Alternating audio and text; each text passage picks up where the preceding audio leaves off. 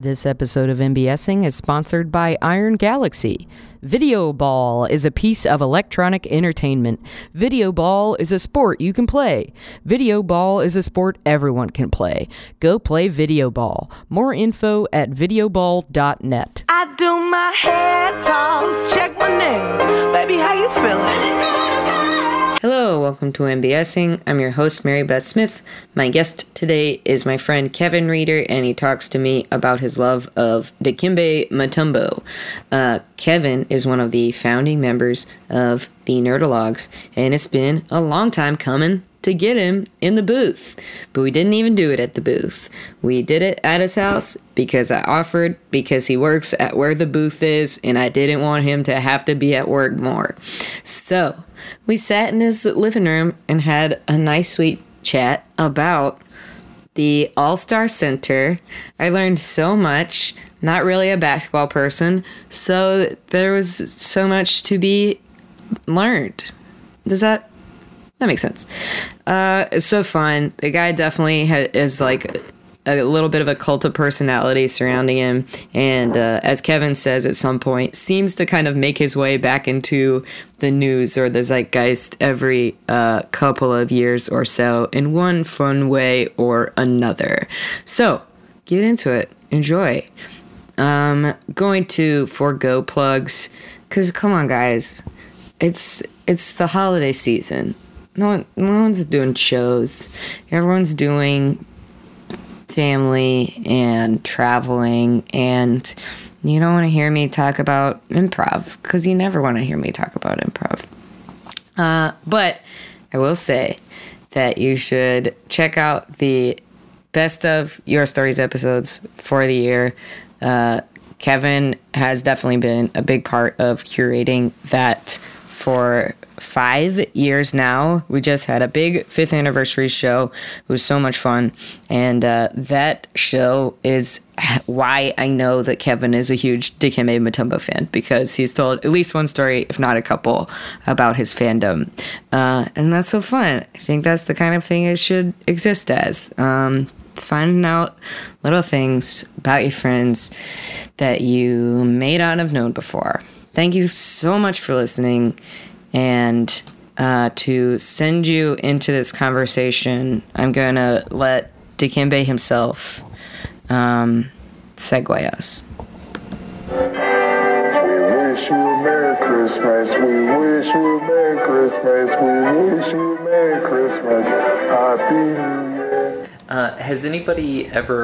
Has anyone's topic been like bourbon or like gin or beer or something like that? Hooley. Brian Hooley talked about beer. Hooley's, yeah, okay. But no one's done like wine or... Ooh, that could probably be real fun. I feel like somebody... You gotta find somebody who's like, got a lot of wine. There's got to be someone in our network who is the wine person. And no one's ever really done like other alcohols. But talking to Hooley about beer was very fun. He's a cicerone, which is like the equivalent to sommelier. Sommelier.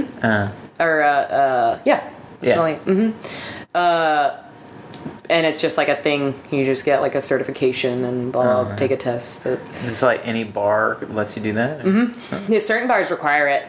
He had to go through the training for some bar he used to work at. That kind of sounds fun. He knew so much that, like, and for someone who's, like, already into it and liked tasting and trying different kinds, it was, like you said, it was, like, he even told me, he was like, I'm not going to say what bar she worked at, but I took one of the Cicerone tests for a girlfriend once. And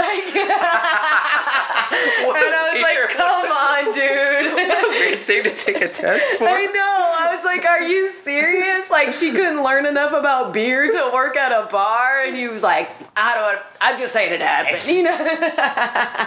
He's such a great dude. He really is. It's been so fun to work with him, Mark. Yeah. He's a great guy. He's got a very good... I can imagine that he just crushes it at Comedy Sports. You know what I mean? Oh, yeah, like, man. reffing. He just became a ref over there, too. Oh, shit. I could just imagine that he would, like, run the table over there. Because it just seems so like, in his wheelhouse of skill. Like, He's a bartender. You know, Right. a bartender on stage is a comedy sports ref. Like, Oh yeah, man. so so like both sides of the coin, I think he really it fits. It all makes sense together. And he works at this place, Kaiser Tiger. It's like way down in the West Loop. That does not sound real to me. It's a fucking yuppie. It's Sure. very, very yuppie. Very much like, let's go to Kaiser Tiger before we go to the Blackhawks game, you know? no. Yeah. Because All like right. very close to United Center. Wow, And they okay. have like ping pong tables and shit. Like, it's a cool bar, I'm Yeah. sure. I've never been there. Yeah. Sorry, Huli. But it strikes me as like the yups are all over it. I would love to play more ping pong than I do. Like that is definitely a pastime of mine that I'm Same. like, oh man, I miss that so love hard. it. But how? How do you? I know. Nobody has a basement anymor. No, Or like not here. a garage. Like where do you do this? No. There's this little shop, food spot just around the corner from here, and I'll walk by and there's like this old party playroom that looks like they have like families' birthday parties back there. Yeah. There's a big ass ping pong table back there, and I'm like, Every time you see it. yeah. But I've also walked by and like I'm like, okay, definitely gotta go there sometime, play some ping pong. But when I walked by, I looked at the food. I'm like, what's the food like? And I looked at the food and I'm like, I don't know. want to eat that food. Can I play your ping pong table but not eat your food? Yeah. So if I just bought a soda? Yeah. How's a soda? That's really funny. There's a place, I think it's called Happy Village, and they have one in their like back room, and it works. It's Yeah. like, you know, a pretty like run of the mill bar, and then you like go around the corner and there's a ping pong table. So you're like, all right, I'm into it. And that was the only place I've ever. Well, now they have these spin. It's like a ping pong bar. Right. I went into one. That is so weird that that's a thing. But I love that it's a thing. And there are so many tables. Like, there's Yeah. barely any, open space in the bar. It's just like a table and enough space around it to play, and then another table and enough space around it to play. But it's got it's a great idea. Hey, people go, man. That sounds like I'd go there. Yeah, right? I gotta figure that out. We gotta get an outing together. That's a pretty good transition for, I was for me. thinking that too. And to get into Mutombo talk. Let's do it. Serious Mutombo talk. Tonight at 10. My lovely long-time listener, first-time caller guest. That's what I think you're one of the last remaining catalogs to do the seriously. show, and even a lot of the emeritus have been on. Yeah. But it was time. Yeah. This time, I so. think. What's it been? Like 3 years?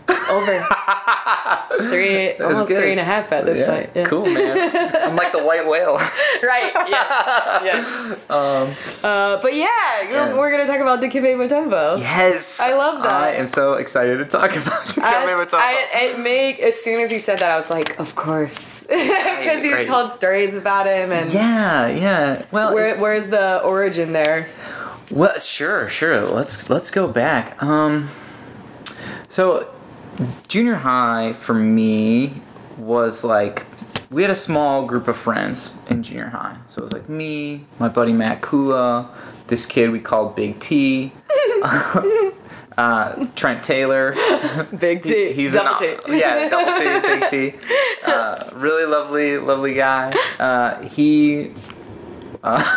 He hit the growth spurt before everybody else did. So he was like this. There's always that one. Yeah, he was the center, but he was always taller than everybody else too. But he was like the center of the junior high basketball team and stuff.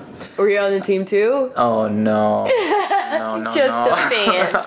Just a conscientious observer. I played 1 year of basketball in 8th grade, and I probably played a collective 3 minutes of game time. No. Yeah, not very much. Not very much. No, you didn't play a year of basketball. I played 4 minutes of basketball. You played 3 minutes of I have some, which is so funny that I'm talking about Dikembe Mutombo, because I do have such sad stories about my own basketball days. So funny. But I've got a lot of cool stories about basketball too. But it's a small town, like, we didn't have football. At your school? Yeah, we just we couldn't afford it. So, especially in junior high, and then so we were a soccer town. Mm-hmm. So I played a lot of soccer growing up. I think I knew that. Yeah. Yeah, and in downstate Illinois. Western Illinois. So if you know where DeKalb's at, it's where NIU's at. Just outside of that is Hinckley Big Rock. Hinckley Big Rock. Again, I can loop it back to basketball one more time. Please. Hinckley was the home of the first ever Harlem Globetrotters game. Oh my gosh. Why? I don't know. Yeah, that seems so weird. So weird. The Harlem Globetrotters. The Harlem Globetrotters. Because yes. Small town Illinois. Yes. First game ever. Because when I was in high school, they hit their 75th anniversary, and they came back to play a game at the same place in our town. That's so cool. Isn't that weird? That's I did bizarre. not go to the game. Biggest thing to happen in our town ever. Maybe ever. Yeah. I was like, nah, I'm cool. Because you're in high school. Yeah, what a punk. Nah, man, I'm gonna work at the grocery store on Saturday. I'm not gonna take it off to go to the Harlem Globetrotters game. Looking back, I should have gone to that game. Idiot. Dude. Yeah, I should have gone. Yeah. Have you been to a Harlem Globetrotters game? I have actually. Yeah. Whoa, shit, dude. That's awesome. In Charlotte. Yeah. Okay, cool. Mm-hmm. I'm never gonna go to a Harlem Globetrotters game. It was really fun. I think I played rec basketball for a year, and I think it was. Because soccer was always my sport, but I was always looking for an off-season sport. And I did t-ball for a while, and then I aged out. And like you do. Exactly. And I played a year of softball and did not like it. And then I played coach pitch baseball with all boys.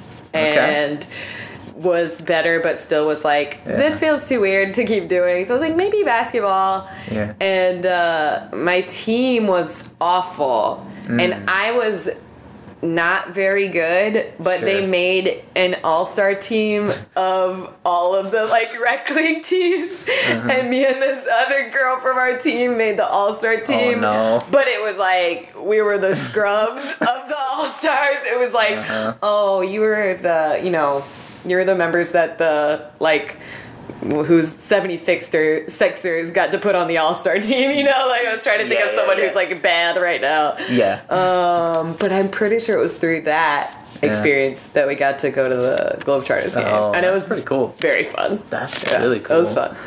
Yeah, I was so bad. I think it was before, when you're young, really young, I had that, age where I was just wiry, and then I hit junior high, and, it all just kind of, cramped up, and so I had those really awesome, 4 or 5, those awkward years. Yes. Just a little pudgy. Yes. Not really coordinated very much anymore.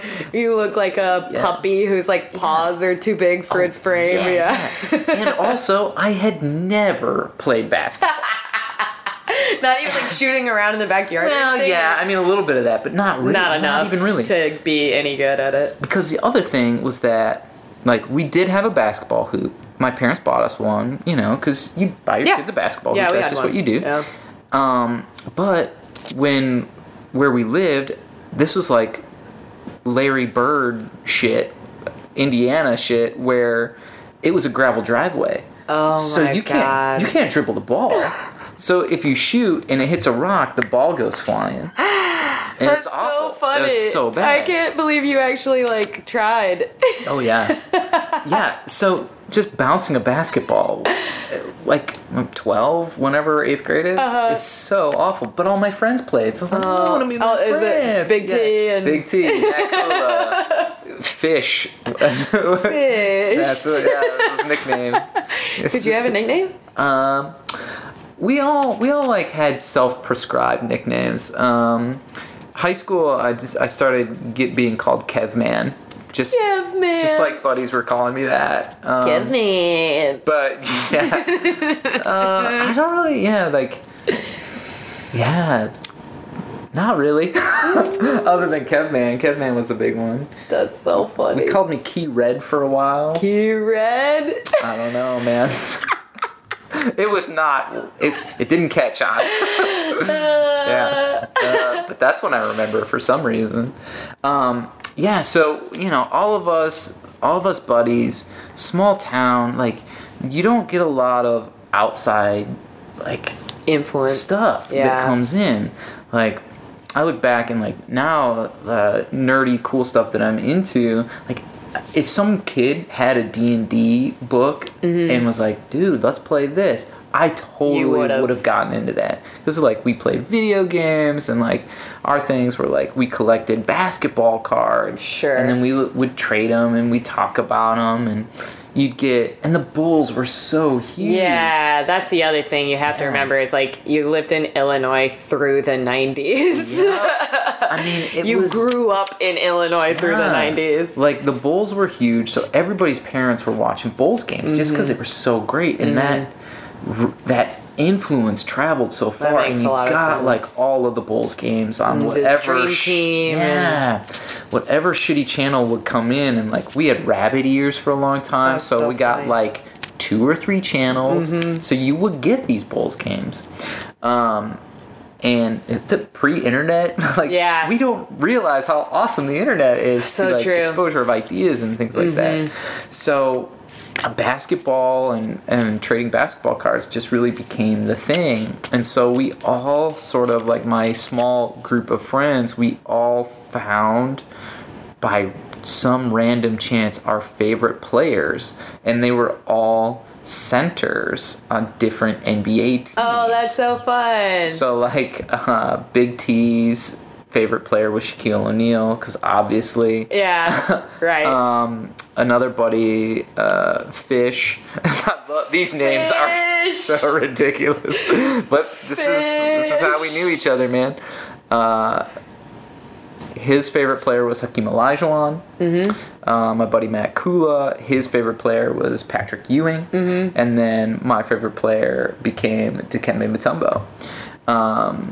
And so we all just sort of had our own. What team did he play for at the time? Well, I can get into the history of Dikembe if you would like. We'll get there. We'll get there. He was playing for the Nuggets when I picked it up. And so, they all just sort of had their own identities and personas and personalities, and we all, I think, those were our superheroes in a way. Like, these were the people that were like, yeah, I'm gonna be this guy, and I'm gonna be that guy. And that was really, really like cool. The guy that you wanted to play as in NBA Jam. Exactly. Yeah. Oh, and you played NBA Jam. You played NBA Live was a huge one. So it's like you would create a whole season around a player. Yeah. And, like, let me tell you what, Dikembe Mutombo's stats on NBA Live 1995 were incredible. Fresh. This is not a player who should have been the leading scorer in the NBA, but he was in my game. That's so funny. Feed Dikembe the ball, dunk. Feed Dikembe the ball, dunk. Yeah. And those games were really huge at the time too. NBA Jam. All of it. So we all gravitated towards these players, and mine was Dikembe. I got like this, I wish I had it with me now. I think it's at my parents' house, like stuffed in a closet somewhere, but I got this thing in the mail that was like a binder, and you would get athletes like backstories sent to you every month, and you would sort of collect these. That's so funny. It's so weird. I had a similar thing for like nature at some point, like animals. Because I know also what you're had talking the about. zoo one. Yes, that because I remember a binder of like different animals. Yep. Yeah. At first, I was like, "That sounds weird." I did that. I had that. Yeah. It's just like you got these weird things because that's what parents would get, and you had to snap them into your binder. Yeah. And like you got to read about them and like look at all their little facts and stuff. And so that is where I was like, this guy. That's your man. You Dikembe read about his Mutombo. story and everything. Yeah.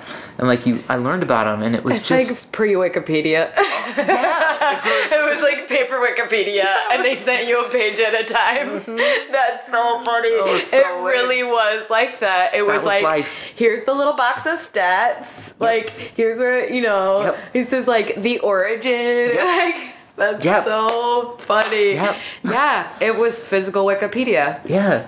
I mean, that's all you had. That's all we had. I mean, books, I guess. Right, yeah. But you like, exchange ideas at school. Do you have like a up-to-date, encyclopedia where you can look up Dikembe Mutombo in it? No. No. I mean, this was also an age where my parents thought it was a good idea to buy the family a series of encyclopedias. Right. And so you go back to my house and there's this collection of encyclopedias because you thought you needed that stuff. It's like, man, the world's a lot better. Yeah. You just don't need that stuff anymore. Yeah. So that's where I was first exposed to Dikembe, his story, his life, and it was so inspiring to me. That's like, awesome. I was like super nerd kid. I mean, just like I was the book smart kid who, and just naturally got stuff that other kids didn't get. I could just pick it up really quick. I'm like, oh, I understand that. Cool. I'm bored now. What else? So I'd be able to consume other things at different rates than the kids I was around. And so I got that, and the story that was presented to me was just so inspiring as a kid, because it's Dikembe Mutombo Mplondo Jean-Jacques Mutombo is Dikembe's entire name. And so that is like one of the first things you learn.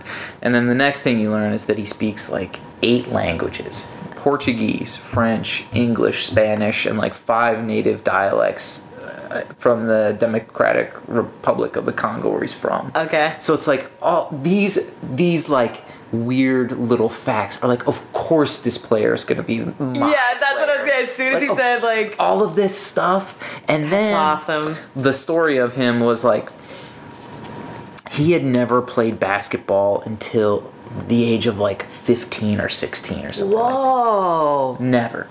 And then he's 7'2" in a small little Congolese village, so he always felt like he stood out in a weird way. And then like nerd me is like, oh, I stand out. Yeah. I'm weird. Yeah, exactly. and then he went to college. He went to Georgetown, and his freshman year was when he was 21. So he's like, right, isn't that weird? So he entered in the NBA in like or like even college. I mean, it's not like that old. I know there have been other players who've gone in later, it's like 4 years. It's a big difference, right? Especially when you're talking about those 4 years. Those are a big 4 years. 17 to 21. But like, just imagine. I mean, this would have been, let's see, like 1988, something like that, when he went to college. Yeah. So think of like the global world in 1988. It's crazy. Yeah. It's such a different world now than it was then. And what we thought of as Africa then and now has to be so vastly different. I wish I could speak to it more eloquently. I see what you mean. Yeah, sure. But even like when you get into global politics and like even American politics, the 80s, you think of stuff like the Cold War and like Reagan and stuff like that. And like Africa wasn't even on the our Americans' view of the world at all. Yeah, so like this kid coming, total fish out of water. yeah, and like that was just a thing I really identified with, because we moved from Aurora, Illinois when I was 10 to this small town Hinckley. So Aurora's like the third largest city in the United States, in Illinois, and Hinckley is like Dirt small. 1,100 people maybe. Wow. Tiny. Small. Yeah, graduating class of like 60 kids in high school. So you knew everybody. Yeah, for sure. Yeah, you really, really did. I'm right at that like middle schooly age, like right before then. So you're going through all that shit in this tiny ass place where everyone else probably already knew each other. Right. And you were the new kid. Yeah.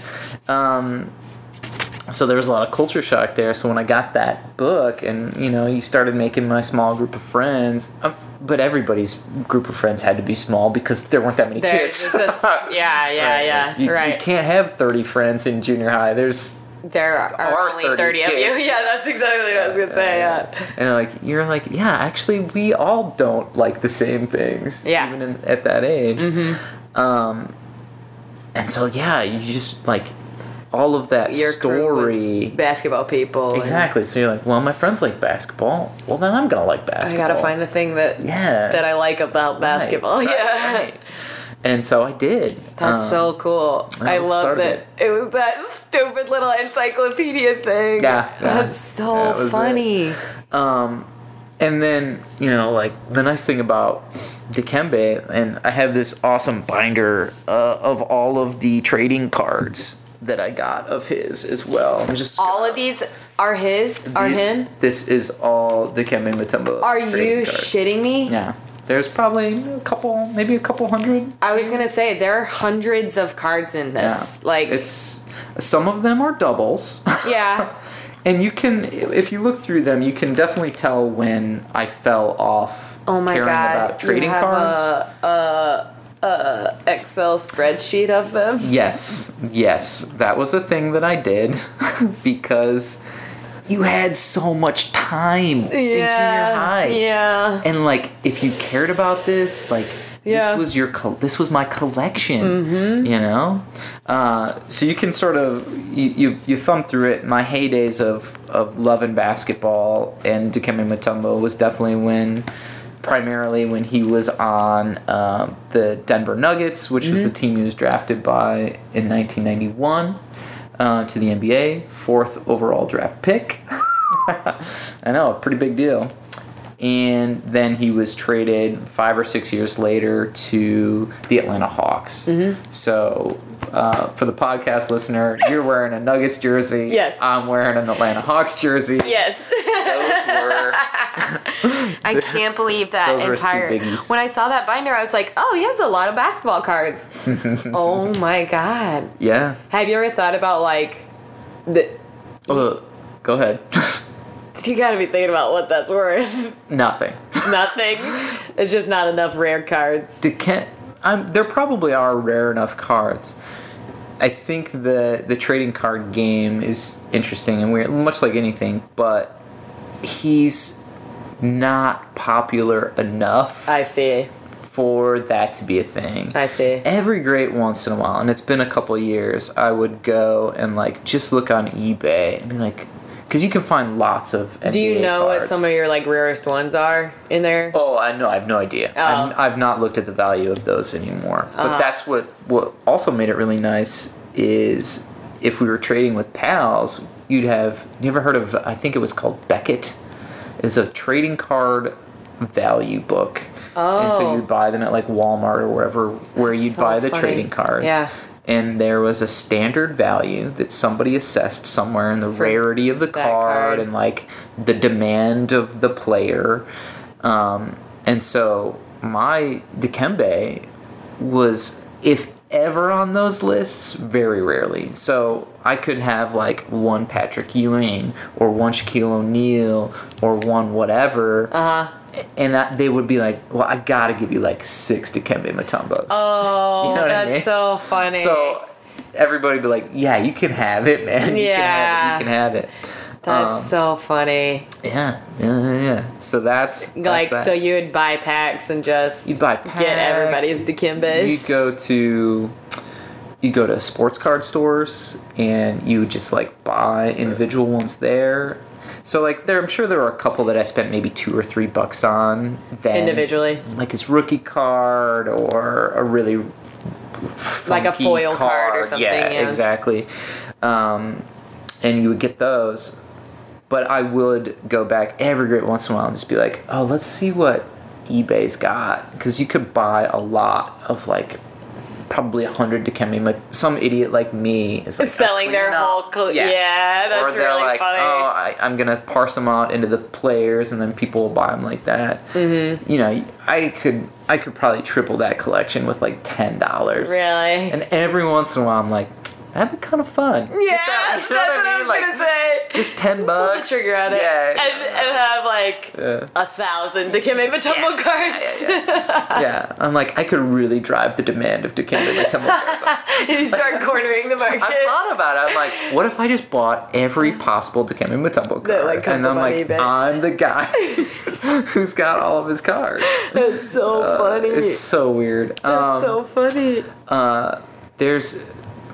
But, you know, the thing, so in junior high, like, you have this romantic relationship with this person that you, like, look up to for whatever weird reason that you look up to. I mean, do you know much about Dikembe Mutombo? Do you know anything? Okay, no. This is cool.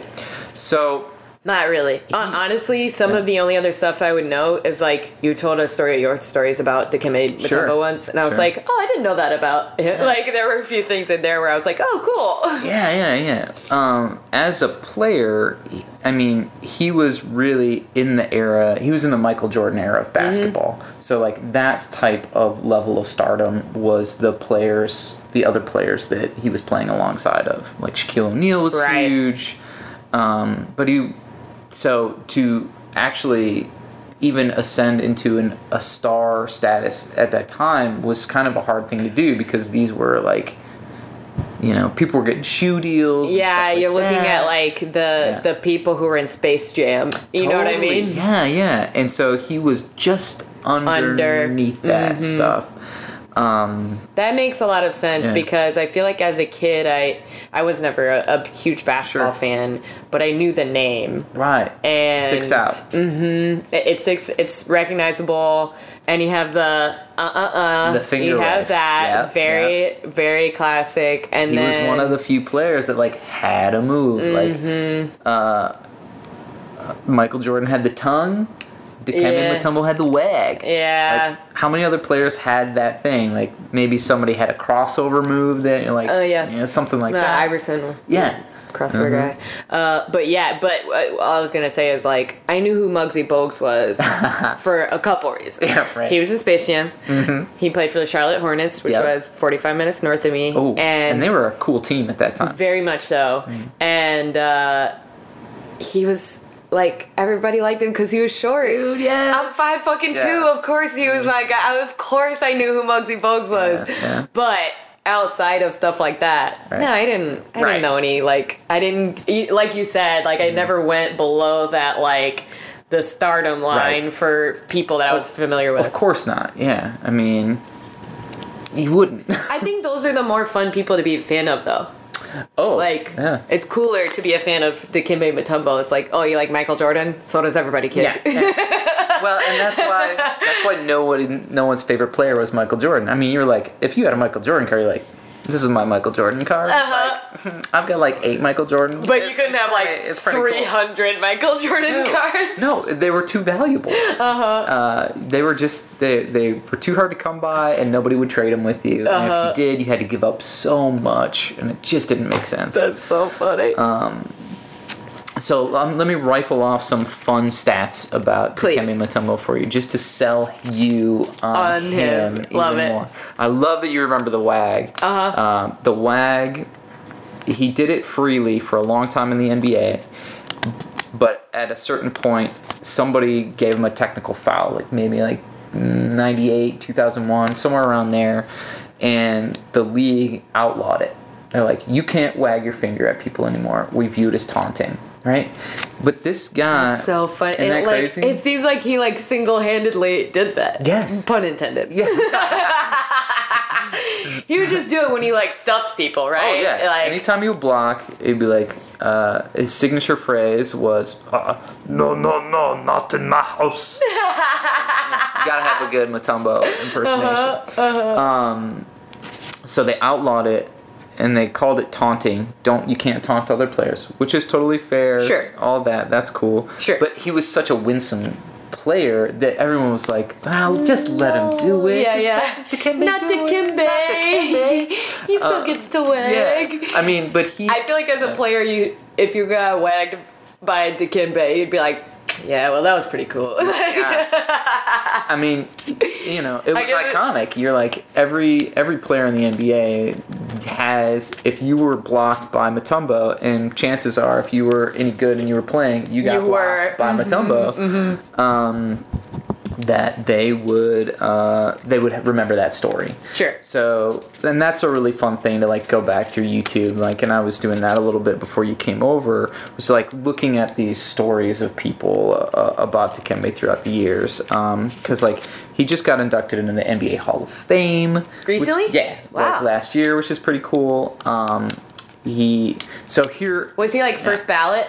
Or I think so. I would think so too. So 8-time NBA All-Star. Wow. 4-time Defensive Player of the Year. He's one of 2 players to ever get that accolade. 4 times? 4 times. Holy shit. Different teams. Maybe 3 different teams. Wow. Second leading... He has the second most blocks ever in the NBA. Wow. I think maybe behind Hakeem Olajuwon. Oh, okay. Don't quote me on that one. Sure. Right. Yeah. Not like NBA encyclopedia. But I was gonna say I got a few stats. You don't have to look into your. You can Google it. Yeah, Google it. Check me on that. And this is a pretty fun thing that I actually learned about today while I was revisiting things, is that he actually, in the past couple of years, has had his jersey retired by 2 teams. Wow. And that seems like really epic to me. Super rare, yeah. So the Nuggets retired his jersey, and so did the Atlanta Hawks. Wow, so like 2 teams will never use 55. Exactly. That's awesome. That's pretty cool. I'm pretty sure the only player I can think of off the top of my head who I think is retired from both teams is Greg Maddux. Because he was such a Cub and he was such a Brave. Yeah. I think he went into the Hall of Fame as a Brave. Okay. I didn't realize that was like a... I'm pretty sure you have to like choose. choose the jersey you wear in the Hall of Fame. I think it's like, the hat that your bust has on or some shit man. like that, Damn. And I'm pretty sure he went in as a Brave.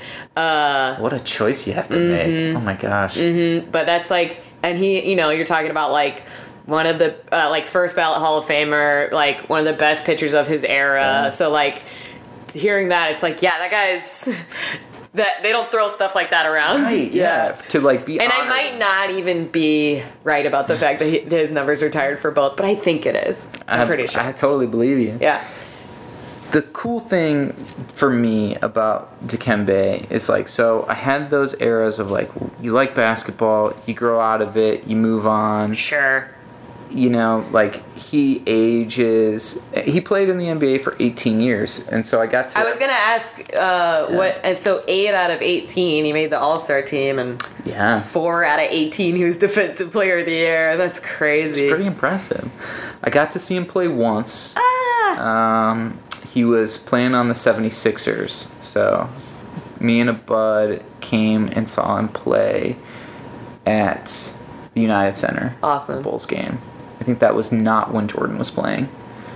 But that was really cool. That's That was awesome. like really cool to be able to go and see him play once. Even after you'd kind of fallen out of it. Yeah, I mean, like you still follow in, you still check in from time to time. Sure. 18 years. It's a long That's time. a long time to keep up with a player. Yeah. And like, you Especially grow for and a my team interests that you change. weren't necessarily ever a fan of. Yeah, because, he played on the Nuggets. Then he played on the Hawks. Then he played for the 76ers. He went to the NBA Finals with them one year. Oh, cool. He and Allen Iverson. I then think he got traded a year or two later, and he went to the finals a second time with the New Jersey Nets. I think he lost both of they lost both of those. So, lost to the Lakers. It was Shaq and Kobe. Yeah, that era. They were the only team to beat them in any game in the playoffs. Whoa. So they kept going like 4-0, 4-0. Like, yeah. Oh my god. So they were the only team to beat them once. Oh my god. I mean, that's a pretty crazy run. Yeah. So he never got a ring, which is sad. That is a bummer. But, that makes sense. The one other really, really cool story is so when he was playing on the Nuggets, and it may have been a year or two after his rookie season, they played the Seattle Supersonics, the Sean Kemp, Gary Payton Supersonics. So a really great team. And so the Nuggets were ranked 8th, and the Supersonics were ranked number 1, and they came back an 0-2 deficit, came back and won the next 3 games and took them out. And I think that was the first time that had ever happened in the NBA. Whoa. So that's kind of cool. There's a lot of awesome. Those little cool moments. And now especially that you have to start like digging into. It's like, well, he didn't win a championship, but he did.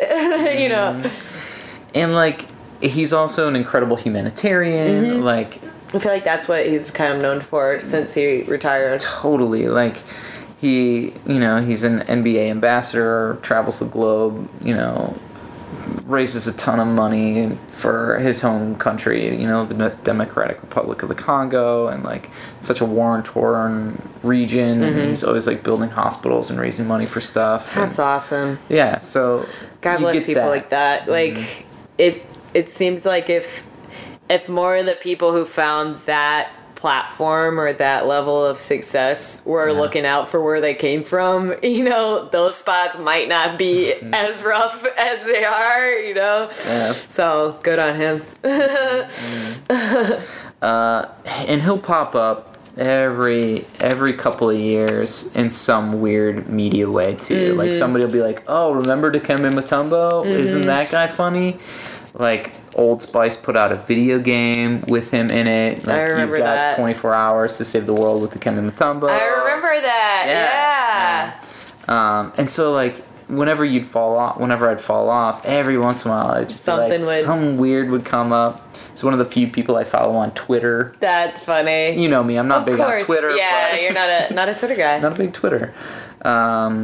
He was in a bunch of those Geico commercials, if you remember those. That. Yes. Those were a pretty big deal for a while there. He's done some weird stuff with, like, Jimmy Kimmel, too. Oh, okay. On his late-night show from time to time now. Mm-hmm. My boyfriend's brother, who works for ESPN, I don't know what... I'm sure he did some kind of, like, promo. That's mostly what... his brother works in like web content and stuff. Nice. So I don't know exactly what the project was. I'll have to like text him and ask. But he has a pic with Dikembe from. Yeah, and it's like classic, both with the wag up. You have to. It's such a good picture. And I'll have to get the story out of it. But I'm sure he was just there shooting some, like, Sports Center promo or something like that. And, in that situation, you don't feel too, like, thankless to be like, hey, can I get a pic? It's not like you just, like, passed him on the street or something. Right, he's like, he's at your office to work with you. Like, you're going to get a pic with Dikembe. Right. I'm sure he's pretty accustomed to it. Like, hey, man, super fan. Can we take a pic together really quick? I would think so, too. Yeah. Do you remember, like, specifics from when you got to see him play? Was that, like, did it feel kind of, like, full circle? Yeah, that's interesting. I don't know if it was like full circle-y. It was just really nice. Cause it was a buddy and me, Matt Kula. He's like one of my best buds from throughout time. So you know, we were both in college and we were both going to different schools, and I think we were like home for a break and Cool. said, hey, let's go see a game together. And so we went and saw a game, and I remember we drove my car out there, and we came out from the United Center, and somebody had broken the rearview mirror off my car.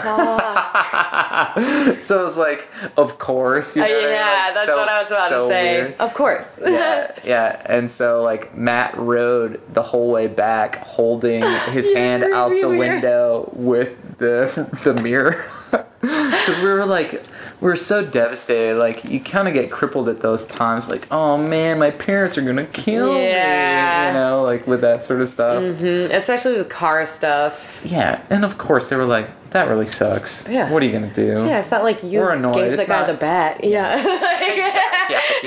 It's not like you're like, here, fuck up my car for me. What'd you guys do? Yeah. We just came out of the game. Yeah, right. Exactly. So yeah, that was pretty cool. That's so funny. Yeah. That's probably the closest I've ever been to him, though. Yeah. In the same room. Yeah. God, it was a big room. Yeah, big room. maybe like 200 feet away. Yeah. There you go. That's so fun. Yeah, I remember. I feel similarly about the like female soccer players that I was a fan of when I was growing up. So I loved Mia Hamm, and I loved like Brianna Scurry was the keeper when they won the World Cup in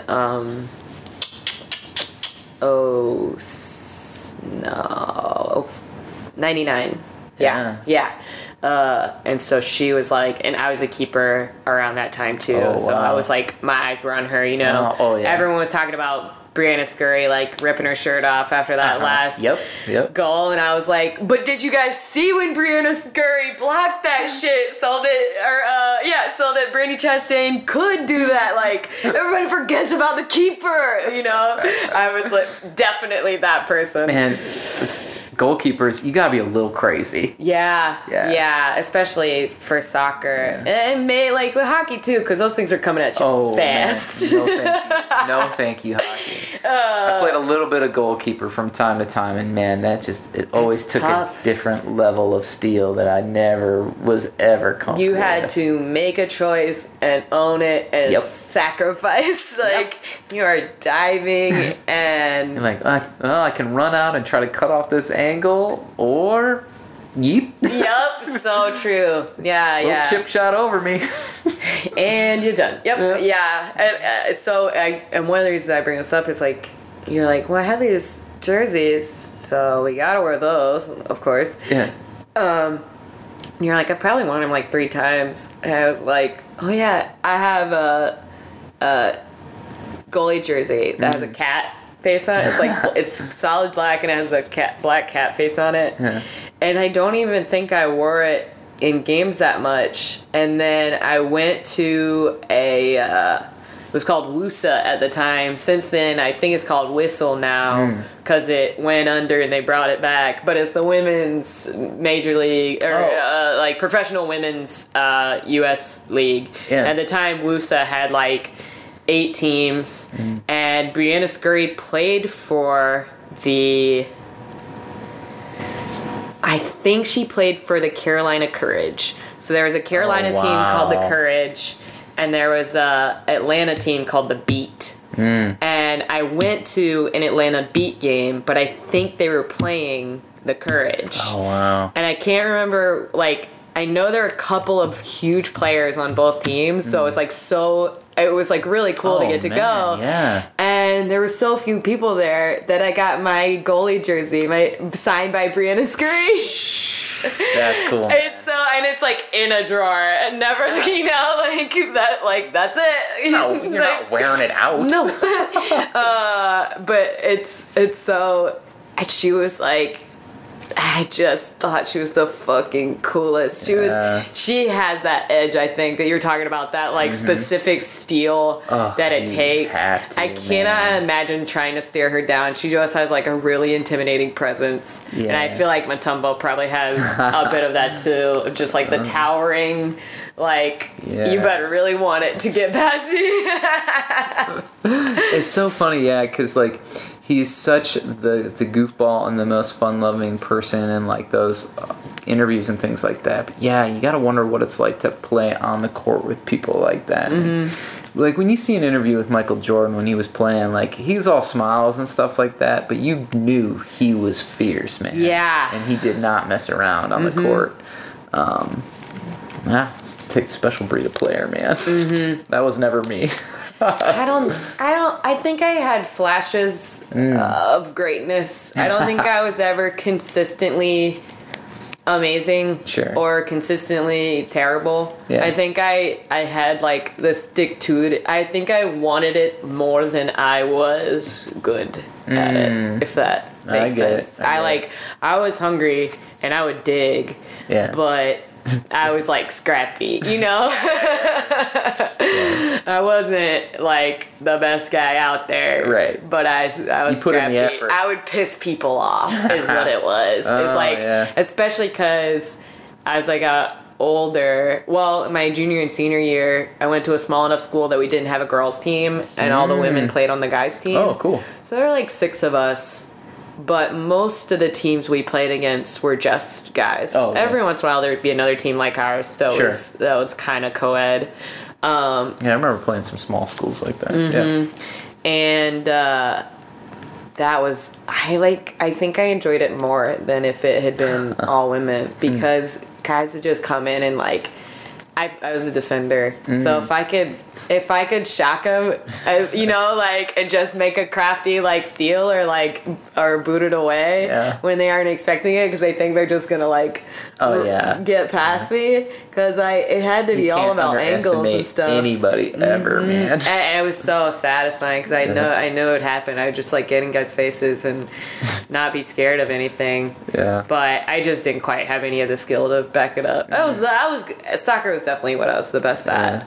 I wasn't like bad, but I was short. Like, I'm still, if you're running and I'm running, 10 strides is going to get you farther, you know, like, period. Yeah. So there's only so much you gotta have real cool moves. And since then, whenever Eric and I will just like shoot around, because we live right across the street from a basketball court, he's always like, whew, yeah, like, know your angles, huh? And I'm like, yeah. I played like you have to 13 years of soccer as a defender. I think I can cut off someone as a defender, even, you know, regardless of what the sport is. But that's really funny. Do you feel like I think it's so funny that you're like a bigger fan of it than you ever played it? Oh yeah, we would play. I started playing more probably like junior-ish year of high school. Again, because everybody would like play at lunchtime and stuff like that.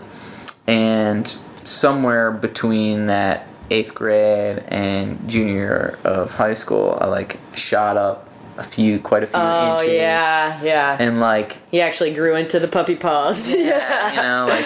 I played a little bit of soccer, and so I was a little bit more coordinated and stuff like that.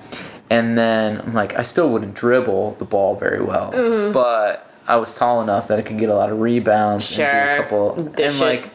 And I learned a pretty nasty little hook shot because I loved watching Dikembe play. That's awesome. And like, dude, the centers got those sweet little baby hooks. And so I had a pretty gnarly baby hook for a while too. That was like part of the reason why I brought it up. It's like, if you're watching that much, it has to have, if you were playing it all. Oh yeah, when you play, you're like, oh, I'm gonna try that out. Oh, I've got no business shooting baby hooks. Yeah. Eric plays ice hockey with Ed and those guys, and is like loves it. Is having such a blast, and he'll try to pull shit that, you know, Sidney Crosby does. And I was at a game where he did it, and it fucking worked. Like he like came around the goal, and Crosby will come around the back of the goal and shoot and hit the goalie in the back and bounce it in. And it's gotta be just infuriating. That's devastating. But Eric, like, he did it. Like he came around and he shot it and it hit a skate and it went in. And it was awesome. Like, it was amazing. And he was like, I did the Crosby thing. And I was like, I know, I saw it. It was fucking awesome, you know? And he's playing against the guy who, like, was a terrible goalie. Like, he's not playing against an NHL goalie by any means. Yeah. But he wouldn't have tried it if he didn't love watching Sidney Crosby pull shit like that off. Yeah. So it's like it's the same thing with the hook. That's so funny. Oh, yeah, for sure. Oh, man, yeah. So that's when I really got into playing. And, like, so there's, like, one really cool story from college. So we'd play a lot of rec ball at U of I. So I went to the University of Illinois. And when I was down there, it was the same time that the Flying Illini had a resurgence, and they went to the Final Four. Yeah, they were good. Yeah. Damn good, yeah.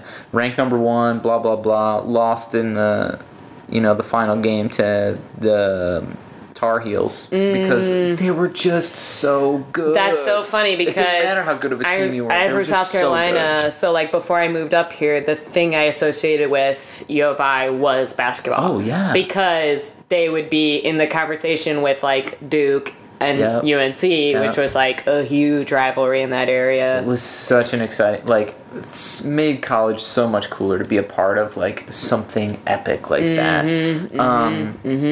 It was such a big thing. So we would play a lot of rec ball, and it was the week leading up to Thanksgiving. And so we're like, well, we're not all going to go home quite yet. Hey, and we would go to the gym a couple times a week, and we'd play ball. We just play pickup games.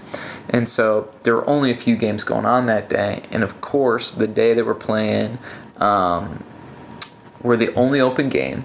And that's when Darren Williams, who is an NBA point guard, like, pretty jury's out where he's going to end up in the legacy of all of that. But him and another player on the team rolled in. And they're like, all right, well, we're going to play some ball. This is the only squad that's open. And so... Oh, my God. we got to play a game against him. And so that was pretty cool. That's really cool. Who did he go on to play for? He got drafted by the Utah Jazz. Started for them for a while. And then I think he ended up on the Brooklyn Nets. Cool.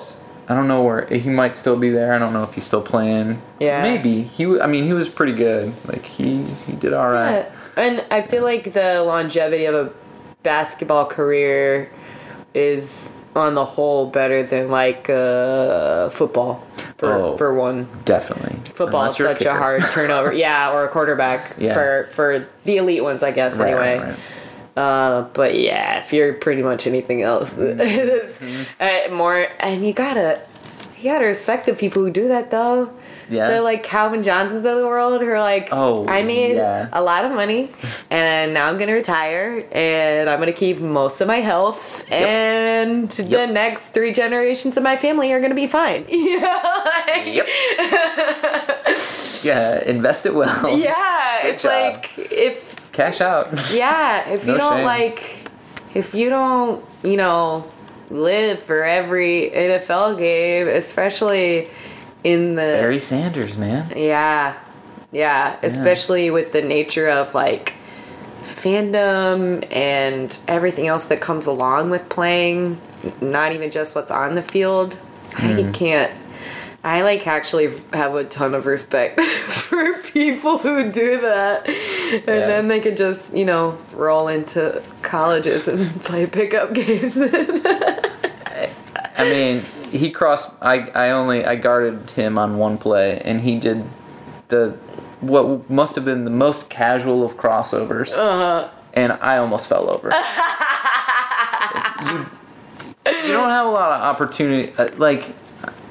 That was probably the best at basketball I ever was going to be because I was playing basketball more than ever.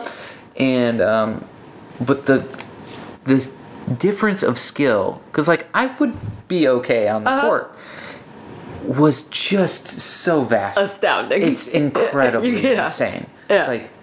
It's he just made it look like nothing, and just pull up and hit a shot from anywhere, and we're all like, we can't guard him. Nobody could guard him. No, of course you couldn't. No. Our best guy was like, we're going to lose. We're going to lose. It's fine. Just accept it. He's the starting point guard for our number 1 ranked for a team that went to the Final Four. Yeah. Right. That's so fun, though. Yeah. That's really cool. I think it's funny that you went from trying to dribble on a gravel driveway. Right.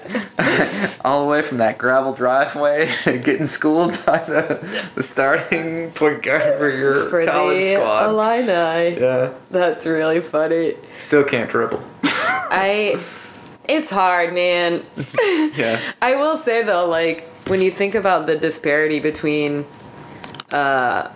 you guys, you pick up schlubs, and this guy who was, like, a Final Four caliber player. I mean, an NBA starting point guard. And then you think about, like, all of the people who were, like, at least close to that good, who never did anything after that, you know? Yeah. You don't go in the NBA, but you were probably good enough to be in the NBA, you know? Like, or even guys who, like, get drafted and then only end up getting, like, a cup of coffee. It's so interesting for me to think about how many, I mean, I guess when you're talking about comedy, that shoe fits so hard. The best actors, the funniest people out there that we know are not necessarily the people that are, like, Getting hired by shit. Figuring it out. Yeah. Sometimes it's...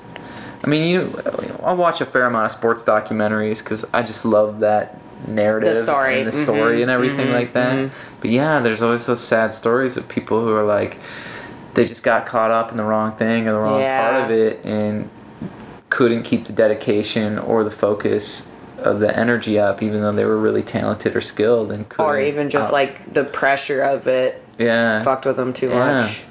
But I think it's the same way with a lot of the art stuff and the things that we do. I'm like, I know some of the funniest people who just like are only ever going to be like the guy who got famous knew, you know? Like, remember this guy? He was the funniest guy. Yeah. Which is still pretty cool. It is. Yeah. It is. For sure. But yeah, that's the lesson we always talk about, I think, with a lot of people. It's like, and sometimes you can put the time and the work in and it not pan out too, so. Yeah, true. Yeah, Where's the hat come from? Oh, the hat. Yeah, man. This is Georgetown Hoya's hat, signed by Dikembe Mutombo. My buddy Matt got it for me for like a birthday or Christmas or something Kula? like that. Yeah. Oh, what a gift. It's a pretty good gift. That's awesome. Yeah, dude. It's like, it's quite literally the thing that you would not buy yourself, but you love to have. Very true. When Right. someone gives it to you, you're like, holy shit, this is awesome. Yeah. I got, so this year was our, same year, a week exactly apart, 33, our 33-year-old birthdays. And so Patrick Ewing, his number was 33, so I got him like 5 Patrick Ewing things. I was like tempted to get him 33 Patrick Ewing things. But I'm like, I don't think your wife is going to appreciate you having like a newly acquired Patrick Ewing collection. Way too much Patrick Ewing shit. One birthday. That's so sweet though. That it's still rolling. Yeah, and it's still a part of you guys' friendship and everything. Yeah, it's it's just so iconic, And the fun thing about it too is that Patrick Ewing actually went to Georgetown, and so did Mutombo, and so Patrick Ewing was Mutombo's like mentor and stuff like that. That's awesome. So there's a lot of weird nerdy. That's so cool though. Connections, yeah. That's cool. the thing though. That's like what makes you like stuff is stuff like that. Yeah, it's just like people's recommendations and the story of it all. It's true, man. It's totally true. That's what sells you on it. Is there anything else that you feel like you'd be remiss if we left it out? About Dikembe? We touched on the fact that he does a lot of humanitarian stuff. But I don't know any more like specifics or anything. I wish there were like one last cool gem of a story. I could end it on a weird fart note. Like maybe it's a cool thing to think about, but even your idols are humans too. So he got caught up back in like 2012 in this really nefarious gold trade deal. Oh no. Which was like almost was the thing that really sullied him. He's come back through and like, everything seems fine. It was just like somebody took him for a ride. I think he... Or maybe it was some shady shit that he did. It's hard to know because it was never national headlines, but the kind of thing you would heard about hear about it, especially if you're like a fan of the guy. Exactly, yeah. Mm-hmm. So, and I was trying to parse through that a little bit before you came over too. I'm like, because it's been 4 or 5 years, or whatever, since it happened. I think it was he had some sort of information from somebody that he knew about a bunch of gold, and then so he also went on to play in Houston for like 7 years at the end of his career, and he was a mentor to Yao Ming. Oh, cool. Which was pretty cool, and he had a pretty good run there too, because Yao Ming had a lot of health and like knee issues and shit like that. So he get a pretty decent amount of playing time in those moments. Yeah, I remember that. Yao Ming was just like so damn big that his body didn't work right. Right. Yeah. Because he doesn't play anymore, does he? No. He kind of burned out. Yeah. Or flamed out, I guess is a better way to put it. Yeah. His body didn't work right. It's just hard to get that it's too big. Man. Yeah. It's too big. There's not, and that's, I think... Can't even get blood to all the parts. Those centers, they have a real hard time having a long career. And so when you take a look at that, I'm like... And look at 18 years. 18 years in the NBA is impressive. But anyway, he was playing in Houston, so I think he got to know some Houston oil tycoon-y type people. Yeah. Yeah, I was like, you playing in the NBA, you're meeting rich dudes all the time, I'm sure. And you know they're coming up and going, Dikembe, come on. Yeah. Let me tell you about a deal, you know? Right. Because of course this poor guy, like... Also, a war-torn country of the Congo. There's a bunch of dirty gold there, and so... Yeah, he got caught up in one of those deals, but I think... If that's like the worst thing on his record... Well, yeah, I think the money may have ended up in a warlord's hands, so... There's like again, I don't know the whole story. I don't want this to be the thing that we like go on. I got one more question first. We'll talk about some other stuff too. It's not going to be like, and that's the button. Man, that guy sucked. Yeah. But still, it's not like, he's not like...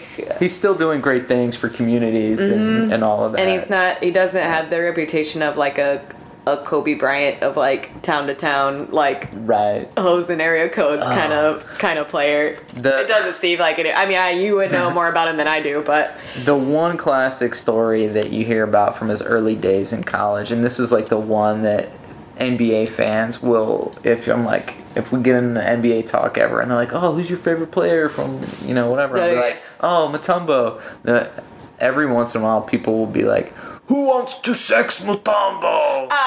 So that's like a story from his Georgetown days that like apparently one time he went into a bar. The dude had probably not been speaking English for very long. I don't know. Of course I'm going to defend him. Sure. Yeah. But also, you're a player on a college team, so you are going to be shitty, you jerks. Yes.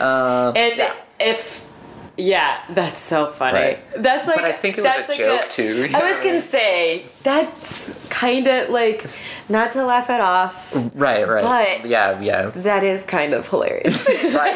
Isn't it funny?